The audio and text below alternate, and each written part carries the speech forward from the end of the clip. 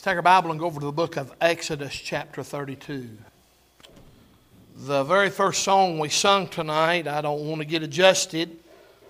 We're going to kind of deal, that song kind of goes along with this message tonight. I sat in my study and I tried to talk to the Lord. When I got this message, I thought, boy, it's a pretty good message. And then the closer it got time, as I studied and looked at it and got ready for it, I was trying to convince the Lord to not necessarily not make me preach it, but just to be sure that it's the right message for the hour. And my intention with this message is not to beat up on you. I'm afraid I could preach it that way. And that's not really my intentions, is to beat up on us. But I want us to be able to see some things that maybe we need to fix if we need to fix it. If you don't need to fix it, then you move right on. And that's what I always say. If the message if it don't get you in the heart, then it's probably not for you, if I could put it that way. God may not be dealing with you in that way, or maybe it's not your problem. But tonight I want us to look in Exodus chapter 32. I'll ask you to stand tonight. You pray for your preacher as we get ready to preach. Exodus chapter 32, let's begin to read in verse 1. And when the people saw that Moses delayed to come down out of the mount, the people gathered themselves together unto Aaron and said unto him, Up, make us gods, which shall go before us. For as for this Moses, the man that brought us up out of the land of Egypt, we wot not what is become of him. And Aaron said unto them, Break off the golden earrings which are in the ears of your wives, and of your sons, and of your daughters, and bring them unto me. And all the people brake off the golden earrings which were in their ears, and brought them unto Aaron. And he received them at their hand, and fashioned it with a graving tool, after he had made it a molten calf.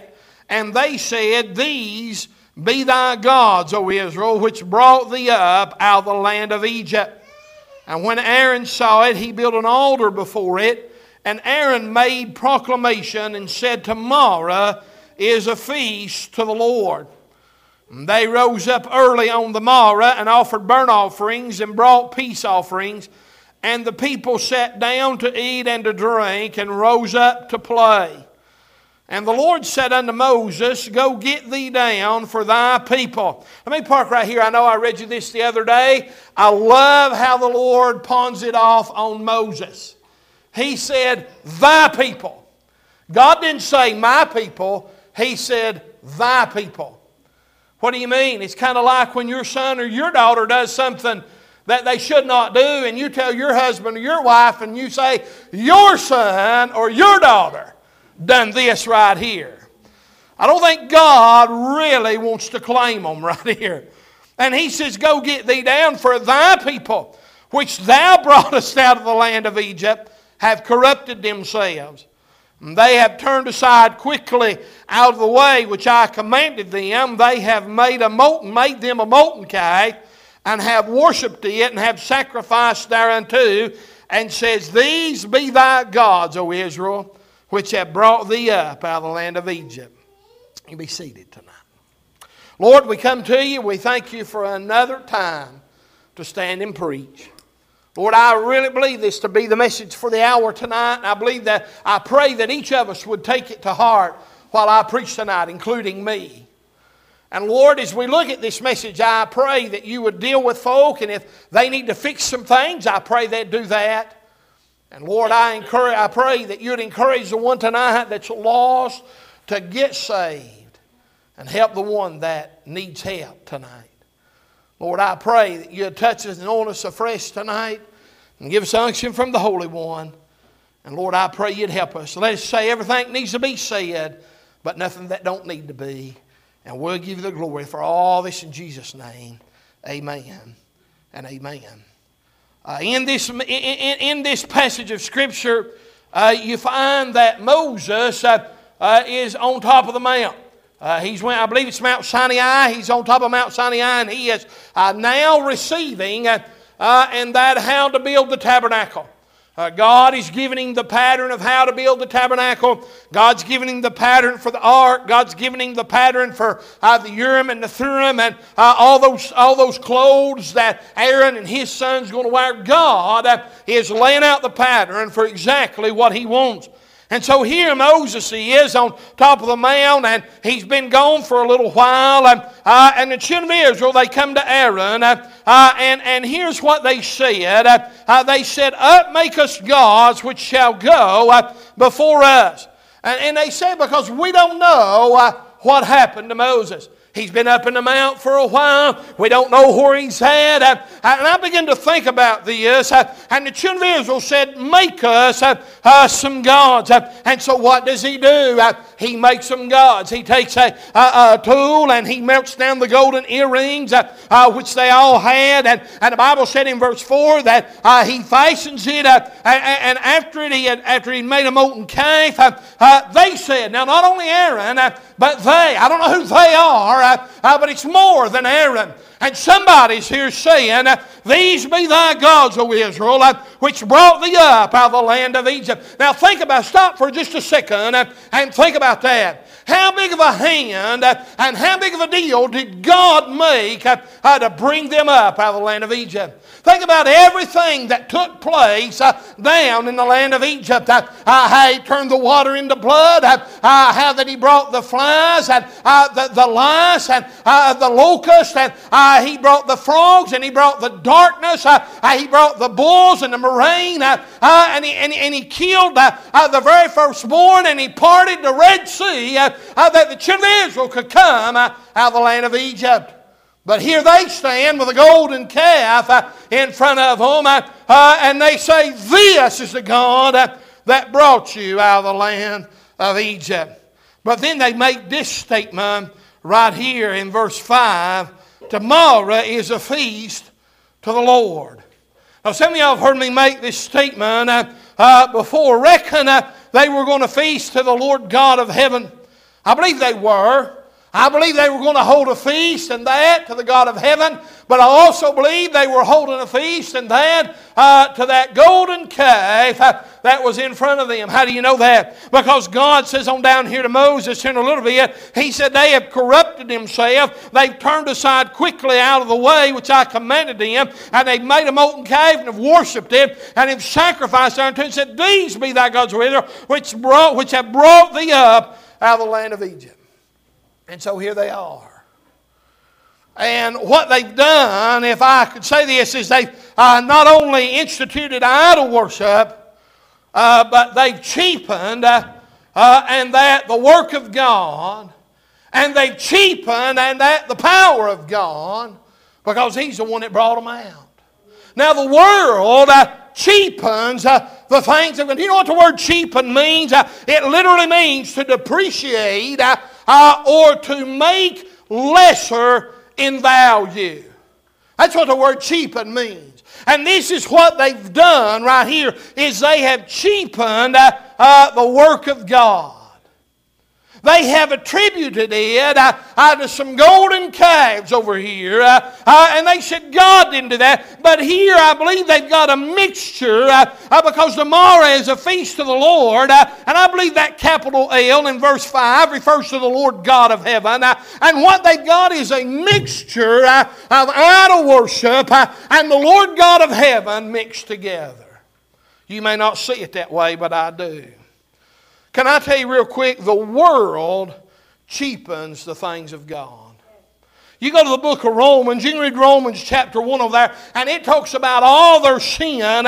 But in verse 23 it says, "And change the glory of the uncorruptible God into an image, made like the corruptible man, and the birds and the four-footed beasts, and creeping things." The world wants to make God like us. That's what they do. They try to bring God down to our level.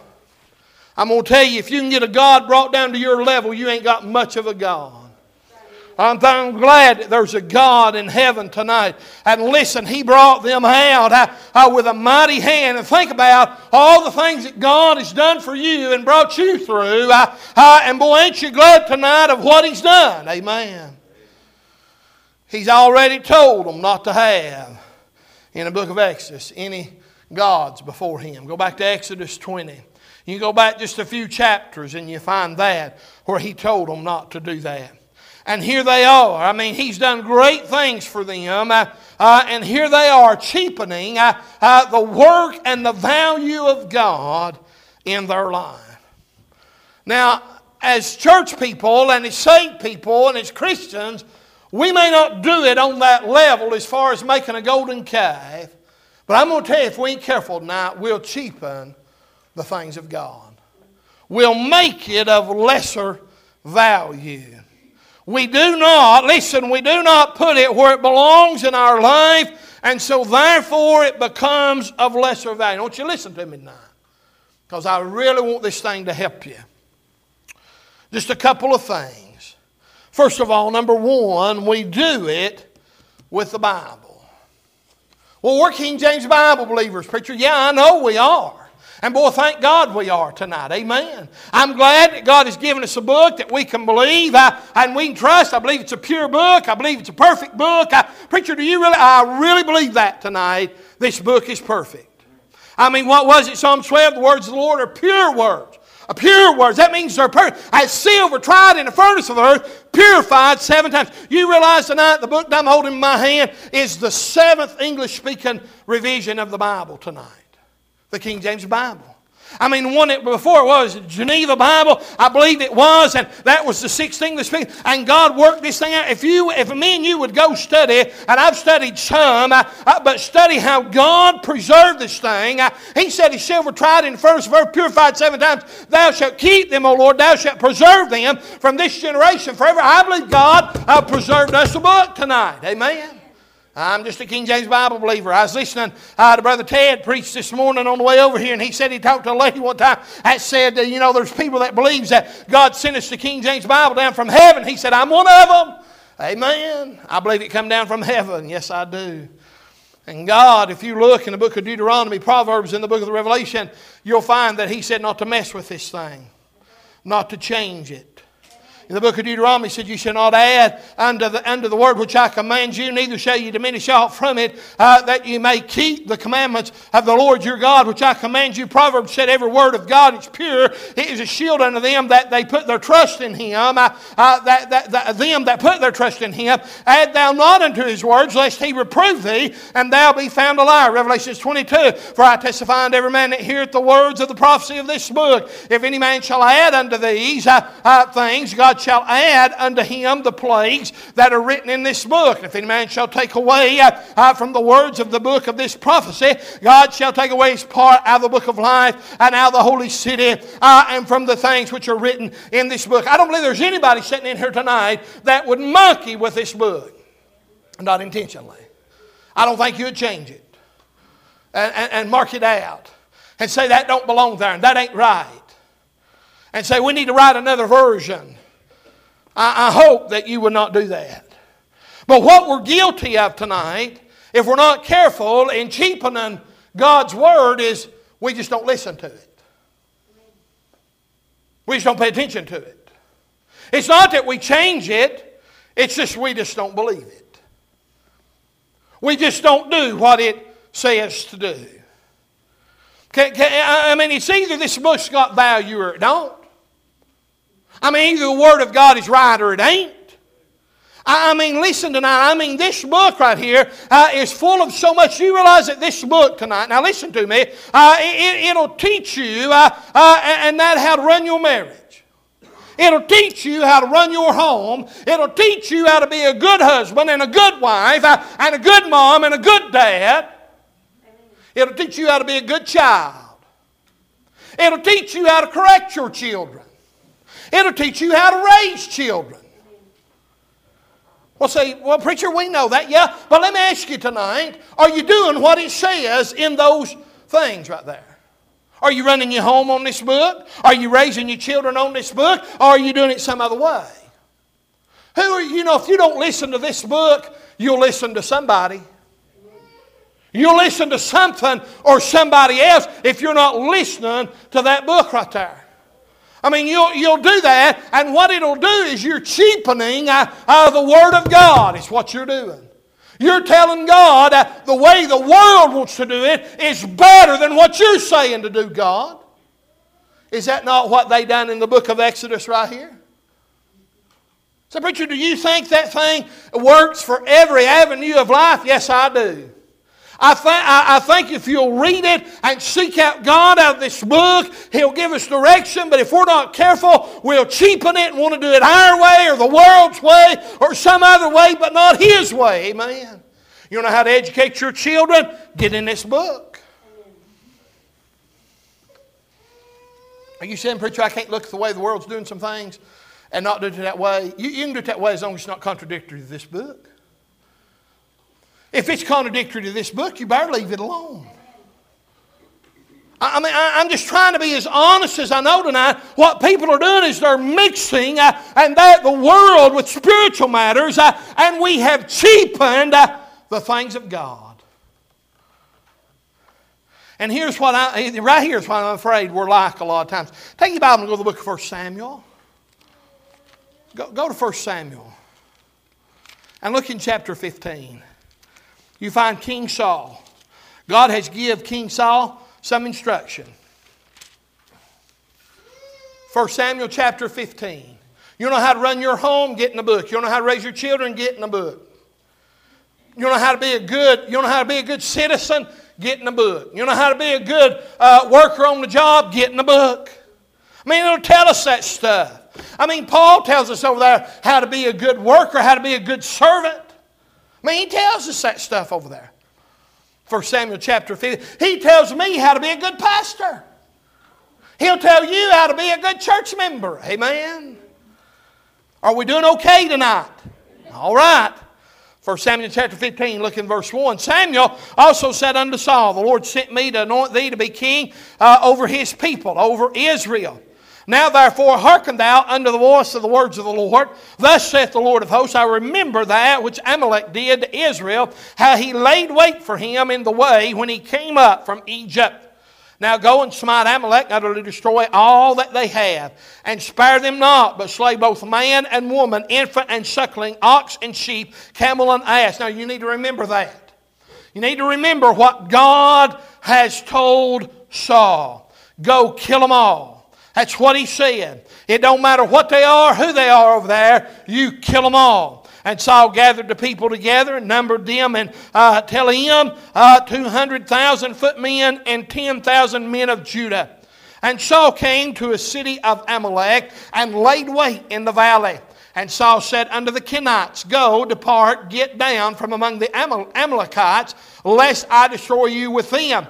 For ye showed kindness to all the children of Israel when they came up out of Egypt. So the Kenites departed from among the Amalekites. You better be careful who you run with. Amen. Had Saul not had mercy and grace on them right here, he'd have just killed them all. Verse 7. And Saul smote the Amalekites from Havilah until thou comest to Shur, that is over against Egypt. And he took Agag, king of the Amalekites, alive. That's a problem. And utterly destroyed all the people with the edge of the sword. But Saul and the people spared Agag, and the best of the sheep, and of the oxen, and the fatlings, and the lambs, and all that was good, and would not utterly destroy them. But everything that was vile and refuse, that they destroyed utterly. Go back to verse 3. Now go and smite Amalek, and utterly destroy all that they have, and spare them not, but slay both man and woman, infant and suckling, ox and sheep, camel and ass. That's what he said. He said, you go kill it all. But in verse 9, you find that's not what King Saul did. Verse 10, Then came the word of the Lord unto Samuel, saying, It repenteth me that I have set up Saul to be king. For he is turned back from following me, and hath not performed my commandments. And it grieved Samuel, and he cried unto the Lord all night. And when Samuel rose early to meet Saul in the morning, it was told Samuel, saying, Saul came to Carmel, and behold, he set him up a place, and is gone about, and passed on, and gone down to Gilgal. Now pay attention, verse 13. And Samuel came to Saul, and Saul said unto him, Blessed be thou of the Lord, I have performed the commandment of the Lord. I'm afraid We get that way sometimes. He done what he wanted to, part of it, and then the other part he didn't do. But he said, I've done what God said to do. No, he didn't. He done part of it. He done some of it. But he put his will in and the will of the people where God's will was. And he done what he wanted to do instead of obeying God's word. Ain't that what he done? He cheapened. He thought God, I don't know how you want to look at it tonight, but he cheapened God's will is what he done. He didn't think it was worth that much. What do you mean? Well, if he thought it was worth something, he'd have done it. But he thought what he thought and what the people thought was better than what God thought.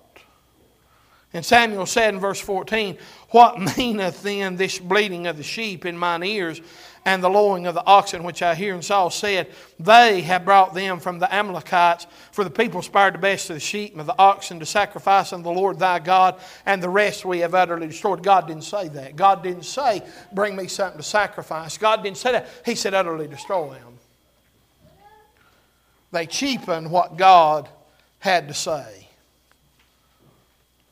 I understand the world doing that tonight because the world don't care. And if the Word of God fits their need for the time, they'll believe it. They'll say it, they'll quote it, they'll think it, and that's what they'll do. But when it don't suit them, then they won't do it. Do we cheapen the Word of God in our life? That's just a question. Do we do it? Do we cheapen the Word of God? I hope not. Do we cheapen the will of God that comes from His Word and from what He wants us to do, doing it our way? Saul done it his way. He cheapened. He thought it of lesser value. So the Word of God. What do you think about the Word of God tonight? Where does it reign? Where is it in your life tonight? I looked at this message, and when I laid it out there and I was looking at it, I thought, my soul. I looked at it and I thought, I look at it about preaching it, and then I started looking at it about in my life.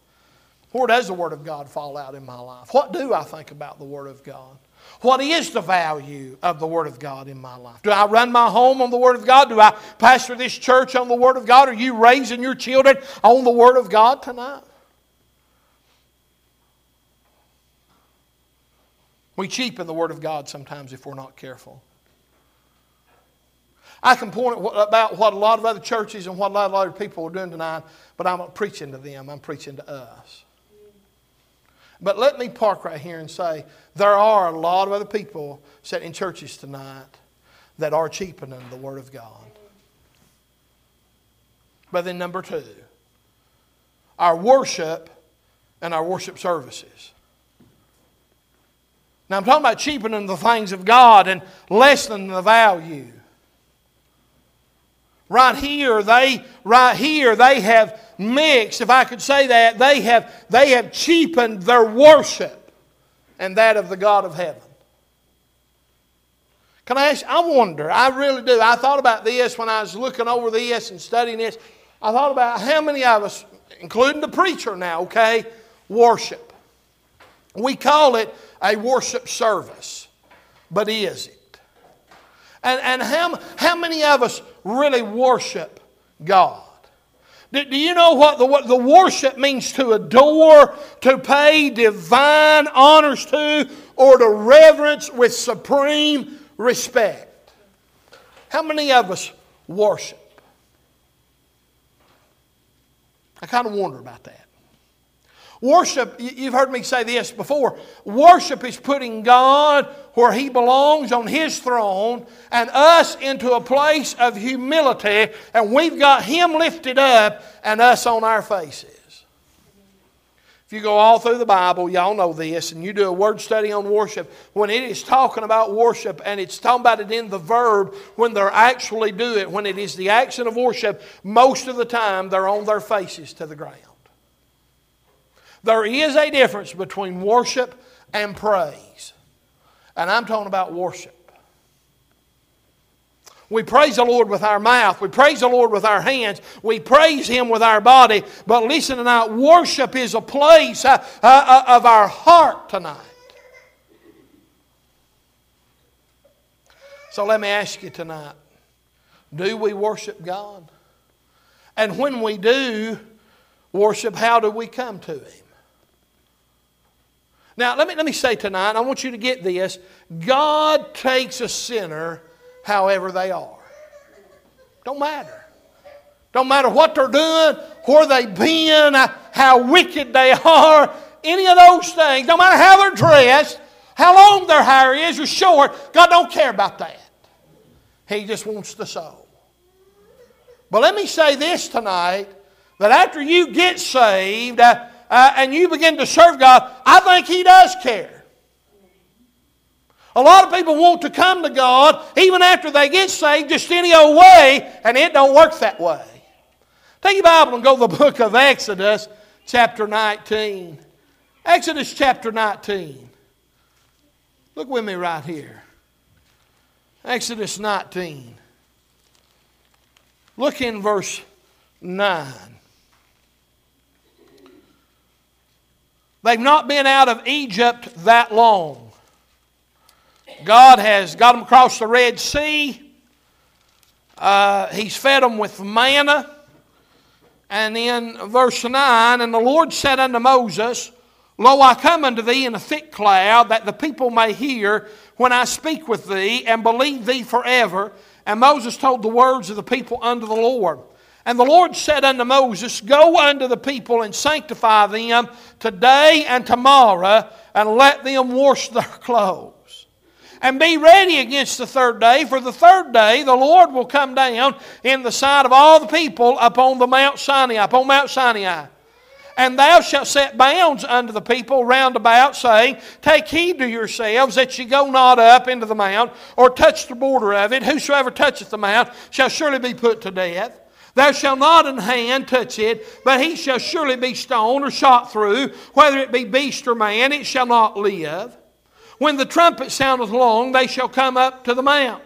And Moses went down from the mount unto the people and sanctified the people, and they washed their clothes. And he said unto the people, Be ready against the third day, come not at your wives. And it came to pass on the third day in the morning that there were thunders and lightnings and thick cloud upon the mount, the voice of the trumpet exceeding loud, so that all the people that was in the camp trembled. When's the last time you ever got around the glory of God and trembled? When's the last time you ever got in the presence of God and trembled? And Moses brought forth the people out of the camp to meet with God, and they stood at the nether part of the mountain. Now, do you notice what they were doing? They were meeting with God. What did He tell them to do? He said, you need to go get sanctified. I preached on that just about 2 weeks ago, and that means to be separated out and set apart. He said, I want you to wash your clothes. Not only does He want them separated out of the world physically and spiritually, He said, I want them to wash their clothes. He said, I want them to be clean when they get up here.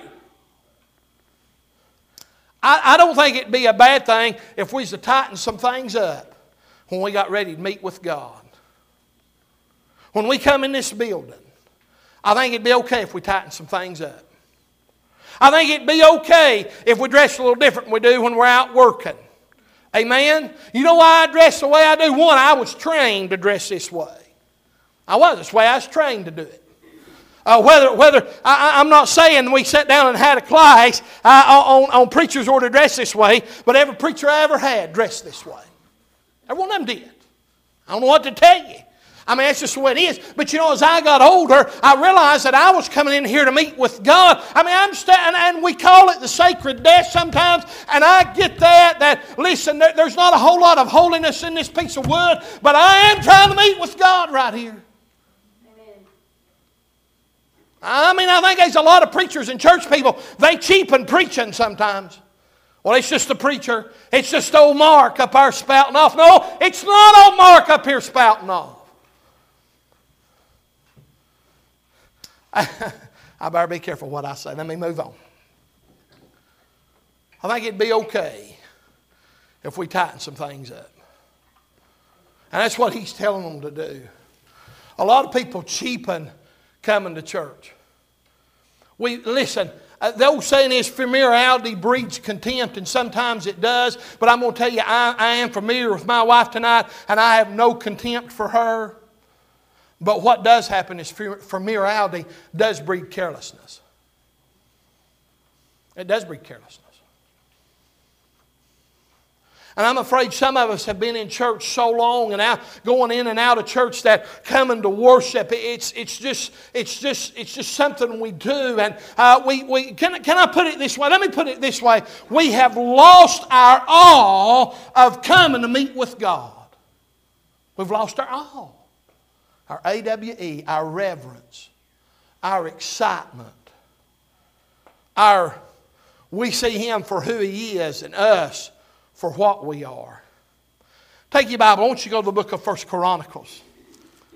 And I think this is how we get sometimes. 1 Chronicles chapter 13. 1 Chronicles chapter 13. Now David is bringing the ark back from Abinadab's house. And what he's done is he's put it on a new cart, pulling it with an ox. And I've preached on that before, on David, on doing something good the wrong way. That ark was not supposed to be carried on a new cart. That ark was not supposed to be carried on an old cart. There's 4 rings on that ark that was made for staves to float, to go through there, and they were to be carried upon the shoulders of the Levites. I was listening to Vance Havner preach the other night, and he made a statement over here about, he was preaching out of this scripture here. And what, well, let me read this, and I'll get there. They've decided to bring the ark back. It's been down at Abinadab's house. They need to remember what I'm about to say, okay? It's been in Abinadab's house for 20 years. And so David, he's going to carry the ark back and that to the place of God over there. He's made it a tent. And in verse 7, and they carried the ark of God in a new cart out of the house of Abinadab, and Uzzah and Ahio drave the cart. Now you need to understand something about Uzzah and Ahio. 2 Samuel 6 tells us that is Abinadab's sons. So where that ark has sat for 20 years, Ahio and Uzzah has been around that ark. For 20 years they've seen that ark. They've been around that thing. And so here's what happens, verse 8. And David and all Israel played before God with all their might, with singing, and with harps, and with psalteries, and with timbrels, and with cymbals, and with trumpets. And boy, they getting with it, wasn't they? I mean, man, they were praising God. And I believe they were doing it with all their heart, and their motive was right, and their heart was right. And when they came to the threshing floor of Chidon, Uzzah, I skipped one, didn't I? No? Nope, I'm right. Boy, that don't happen.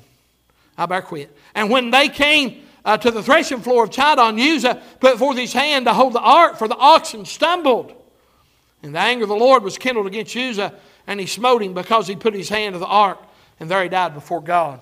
I was listening to Vance Havner preach the other night on David's new cart, and he made this statement right here. He said the problem was not that the oxen stumbled and that the ark almost fell off the cart. He said the problem was there was never supposed to be any oxen, and there was never supposed to be a cart. He said that was the problem. And what he was preaching on in that message was the very fact that the church was trying to mix some things, have some new ways of doing things when it ain't the way of God. And boy, he's right on the money, amen. But I'm just going to look at this tonight. You know what I believe Uzzah done right here? He's been around that ark for 20 years. And it's no longer the ark, but it's just a box. It's just a box.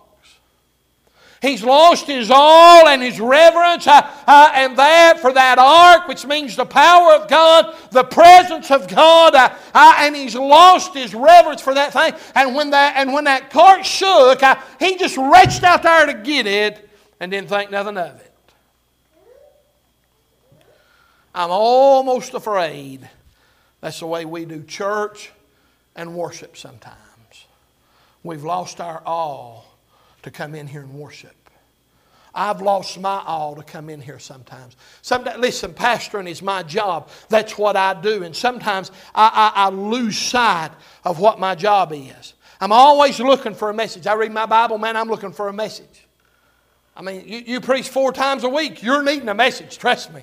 I'm needing something. One preacher said, I'm looking for 3 points and a poem. That's all I need. Amen. I believe he lost his all toward that ark. And I'm afraid we lose our awe and our reverence in that to God, to come in and worship Him, whether it is at home or whether it is here. Well, we're just going to church. It's just a building. We've been in and out of it so much that we lose our respect even for the building if we're not careful. I don't even like to come in this house with my hat on. If I come in to do something here and I've been working and I come in here to work, I don't even like to come in here with my hat on.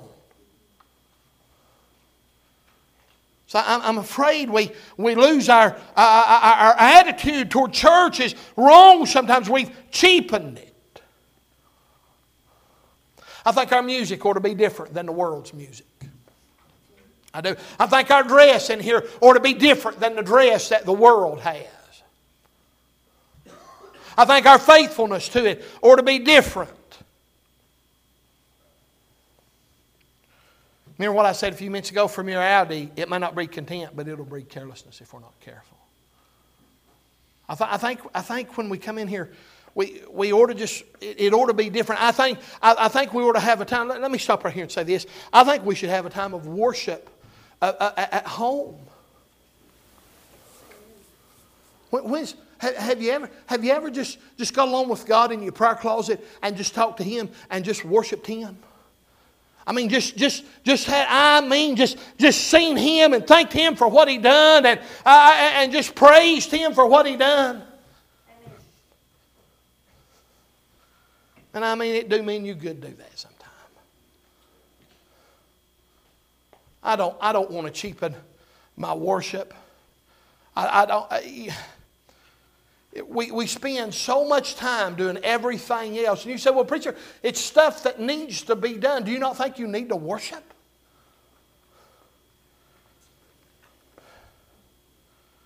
We come in here sometimes and we do it hurriedly.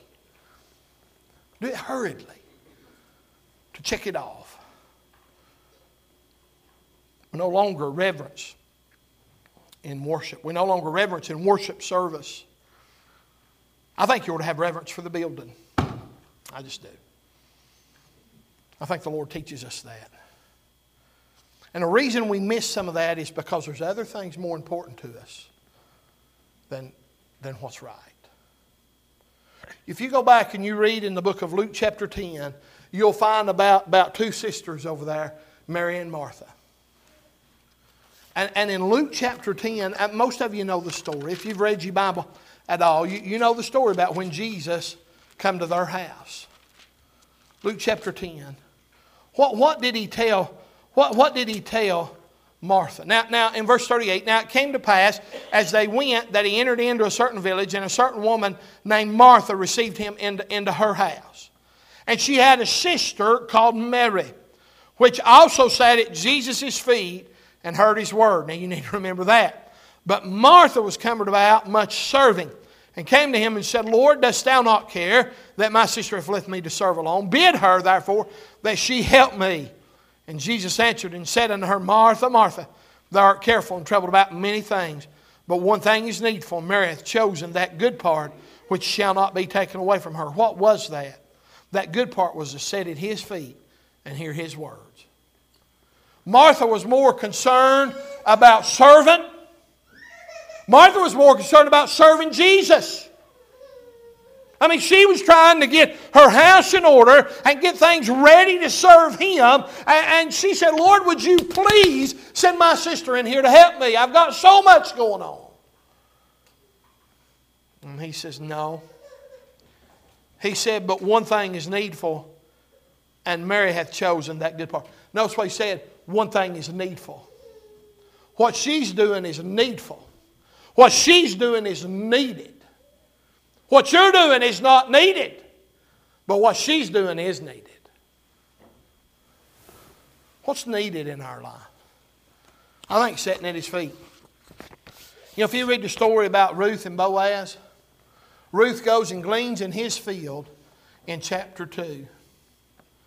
But is it in chapter 3 or 4 that Ruth goes and lays at his feet at nighttime? And he gives her some wheat that they threshed, and she puts it in her veil and takes it home. Do you realize that laying at Boaz's feet, that she got twice as much, go over and read it, that she got twice as much than she did when she went and gleaned in the field? You get twice as much. We get twice as much when we sit at his feet. When we get to his feet, we get twice as much. I'm afraid we put way too much in front of what's right tonight. And I don't want to do that. Let's bow our heads tonight if we would.